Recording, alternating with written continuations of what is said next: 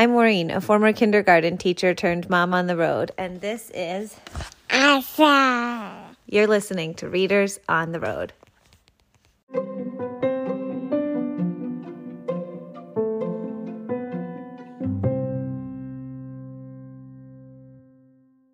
Red Riding Hood. Red Riding Hood, retold and illustrated by James Marshall.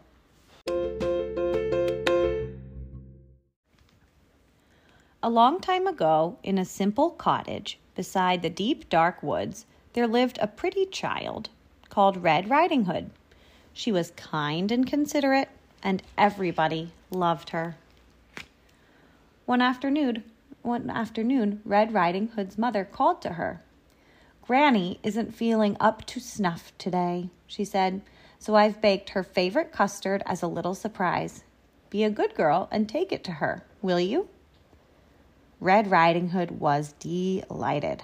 She loved going to Granny's, even though it meant crossing the deep, dark woods. When the custard had cooled, Red Riding Hood's mother wrapped it up and put it in a basket. "Now, whatever you do," she said, "go straight to Granny's. Do not tarry. Do not speak to any strangers." "Yes, Mama," said Red Riding Hood.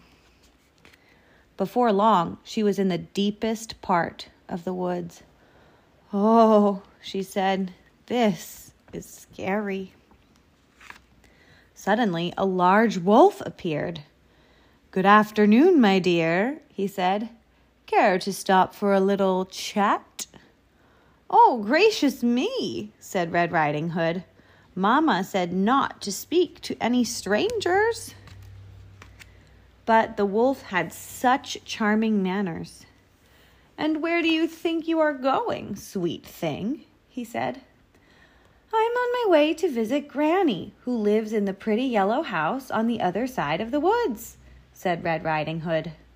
"She's feeling poorly, and I'm taking her a surprise." "You don't say," said the wolf. Just then he had a delightful idea. "No reason why I can't eat them both," he thought. "Allow me to escort you," he said. "You never know what might be lurking about." "You are too kind," said Red Riding Hood.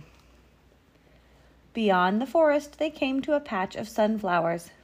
"Why not pick a few?" suggested the wolf. "Grannies love flowers, you know." But while Red Riding Hood was picking a pretty bouquet, the clever wolf hurried on ahead to Granny's house. "Who is it?" called out Granny. "It is I, your delicious, darling granddaughter," said the wolf in a high voice. "The door is unlocked," said Granny. "Surprise!" cried the wolf. Granny was furious at having her reading interrupted. "Get out of here, you horrid thing!" she cried. But the wolf gobbled her right up. He didn't even bother to chew. "Tasty," he said, patting his belly. "So tasty." Just then, he heard footsteps on the garden path.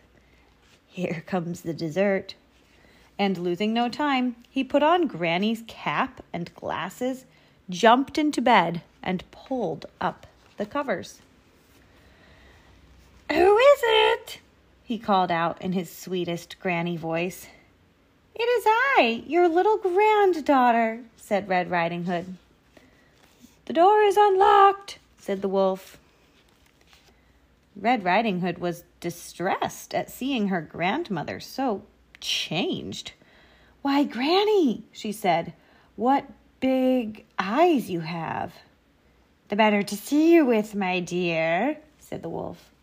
"And Granny, what long arms you have." "The better to hug you, my dear," said the wolf. "And Granny, what big teeth you have." "The better to eat you, my dear," cried the wolf. And he gobbled her right up. "I'm so wicked," he said. "So wicked." But really, he was enormously pleased with himself.